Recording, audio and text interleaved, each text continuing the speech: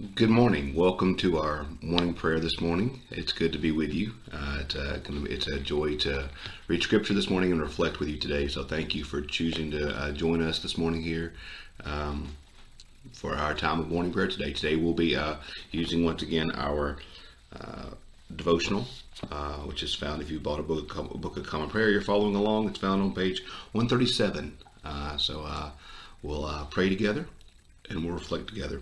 So today, instead of using the suggested Psalm 51, we're going to read from our lectionary psalm today, which is Psalm 78. I'll read the first 4 verses of Psalm 78. Give ear, O my people, to my teaching. Incline your ears to the words of my mouth, and I will open my mouth in a parable. I will utter dark sayings from old, things I have heard and known that our ancestors have told us. We will not hide them from our children. We will tell them to the generation the glorious deeds of the Lord and his might and the wonders he has done. Amen. Today's scripture reading will come from, we're going to continue in Luke. We're going to be reading Luke chapter 20, verses 20 through 26. Luke 20, verses 20 through 26. So they watched him and sent spies who pretended to be honest in order to trap him by what he said, to hand him over to the jurisdiction and the authority of the governor. So they asked him, Teacher, we know that you are right in what you say and teach, and that you show deference to no one, but teach the way of God in accordance with the truth. Is it lawful for us to pay taxes to the emperor or not? But he perceived their craftiness and said to them, Show me a denarius. Whose head and whose title does it bear? They said, The emperor's. He said to them, Then give the emperor the things that are the emperor's, and to God the things that are God's. And they were not able in the presence of the people to trap him by what he said, and being amazed by his answer, they became silent. What's happening here is, you may remember from the stories in Scripture where Jesus cleanses the temple. As we see here in this passage, that the Roman money, that was the common money in the day, because Rome was the power that controlled that part of the world. The Roman money would have had upon it a picture of Caesar. And that picture of Caesar is the key to understanding this, because Caesar, by the Romans especially, and because the Romans were in charge, by those who Rome was over, saw Caesar as a god.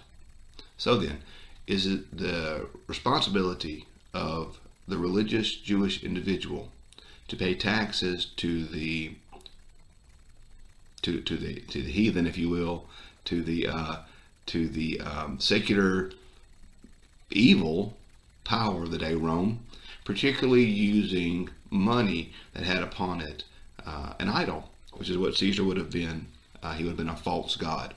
So, is it the responsibility of the Jewish person in that context to do that? And what these people were doing, these spies, they were trying to trap Jesus, because if he had said, yes, you can pay taxes, they could say, see, he's not really one of us. He's not really following the way of God. Or if he were to say, no, you don't pay taxes because of Caesar being an idol, they could tell the Romans, see, look, he doesn't support Caesar. He's not really a good citizen. As it says here, they're trying to lay a trap for him. And Jesus answers in the perfect way. He says, give to Caesar that which is Caesar's, give to God that which is to God, that which is God's. And I think for us, in the world in which we find ourselves, because we find ourselves in a world which is imperfect, led by imperfect people, led by imperfect governments, led by imperfect politicians, led by imperfect everyone, with imperfect churches. We have a responsibility, as God told the exiles in Babylon, work for the good of your city. We render to Caesar that which is Caesar's. So if we pay our taxes, we are good citizens. We do our duty. We work for the betterment of the community in which we find ourselves. We give to God that which is God's. And often I think when we see this passage, we think of it in terms of what should we render to Caesar, which is, we should always render to Caesar that which is Caesar's. But the passage also says, give to God that which is God's. So, as people of good Christian ethics and good Christian morals, we should give to Caesar that which is Caesar's. But likewise, as followers of Christ, as those who have given their life to Christ, we should give to God that which is God's. I think of a statement I heard recently by on a podcast I listened to, And the host was asked to summarize the gospel. And the summary for the gospel was this: Jesus is Lord. That's a great summary of the gospel. Jesus is Lord. Jesus is Lord of my life. Jesus is Lord of the earth. Jesus is Lord of the cosmos. Jesus is Lord. So today we want to give to Caesar that which is Caesar's, of course. But frankly, even more importantly, we want to give to God that which is God's. And the greatest thing that God wants is not any of our financial resources, but the greatest thing that God wants is the totality of our lives. So Jesus Christ be Lord of all things. Most importantly, for me and for you, may he be Lord of our lives. Amen.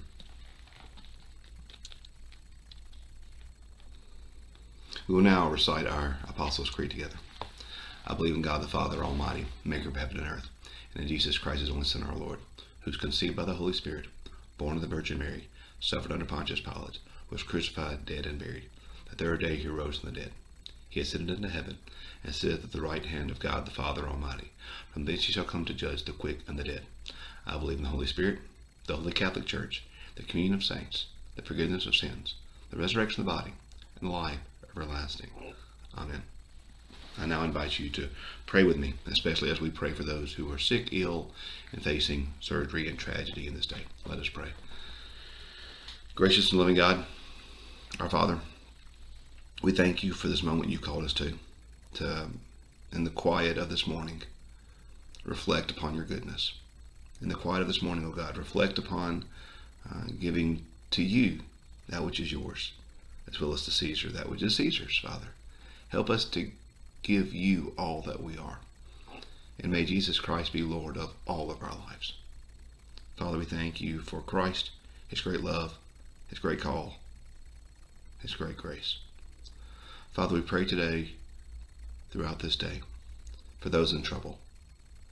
God, I pray especially for those that are grieving. There's much tragedy within our world, much tragedy within our families, God, much tragedy within our churches. Be present with all who grieve now. We pray for those that are facing surgery today. God, I pray especially for a dear friend of mine facing heart surgery today, Father. Be with him and with his family. We pray, God, for those that are making difficult decisions. We pray for those that are alone. Father, we pray for those battling addiction, depression, or any type of darkness. We pray, God, for our country, for our leaders. We pray for our military. We pray for all who need you, God. We pray for those for whom no one else prays. Father, we do ask you now to forgive us of our sins. We ask this prayer this morning, O God, not in our name. We ask in the name of the one who taught us to pray, as we say, Our Father, who art in heaven, hallowed be thy name. Thy kingdom come, thy will be done, on earth as it is in heaven. Give us this day our daily bread. Forgive us our trespasses, as we forgive those who trespass against us. Lead us not into temptation, but deliver us from evil.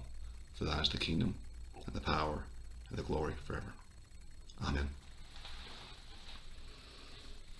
I want to read to you real quick as we conclude one of the devotional books that I've read for years. I don't know how this will go over, but it's a book called The Rule of Benedict. It's as you can see, it's old and worn. It's a devotional resource I've used for many years. And it's a goal for monastics, how they should live their life together. And so this is the reading for June 15th, where it says, Sunday lauds begin with Psalm 66 and straight through without a refrain. The Psalm 50 follows an Alleluia refrain. Lauds continue with Psalms 17 and 62, the count of the three young men, Psalm 148 through 150, a reading from the Apocalypse recited by heart, followed by a responsory, an Ambrosian hymn, a versicle, and the Gospel Canticle, the litany in the conclusion. This is what the commentator says. Every Sunday morning as day breaks, Benedict asks us to find 5 specific psalms. Psalm 67 asks for God's continued blessings. Psalm 51 gives a voice of contrition. Psalm 118 recounts God's goodness in the past. Psalm 62 pours out a longing for God. And Psalms 148 through 150 bring the soul a burst of praise. The structure in itself, in other words, models the disposition of the soul before God. At the beginning of the week, we ask for the energy of grace to go from the Sabbath to the next. We acknowledge the struggles of the week before us and the failings of the week that has passed. We remember God's eternal fidelity in good times and bad, and we recognize publicly the great desire of our life is the desire for God. Whatever else distracts us on the way. And finally, we give our lives in thanksgiving to the one who has brought us this far, who is our final goal and our constant hope. Sunday Lauds in the monastic liturgy is a soul-splitting commitment to go on. The point is that every life needs points along the way that enable us to rise above the petty daily problems, the overwhelming tragedy of our lives, and begin again, whatever our circumstances, full of confidence, not because we know ourselves to be faithful, but because our God is. So today, go about your day full of confidence, joy, and peace, not because you're perfect, or not because you've got it all figured out, but because our God is perfect. So thank you for joining us today, and hear our closing prayer. Lord Almighty and everlasting Father, you have brought us in the safety of this new day. Preserve us with your mighty power, that we may not fall into sin, nor be overcome by the adversary. And in all we do, direct us to the fulfilling of your purpose through Christ our Lord. Amen. Have a great day. Look forward to praying with you tomorrow morning. Thanks for joining us.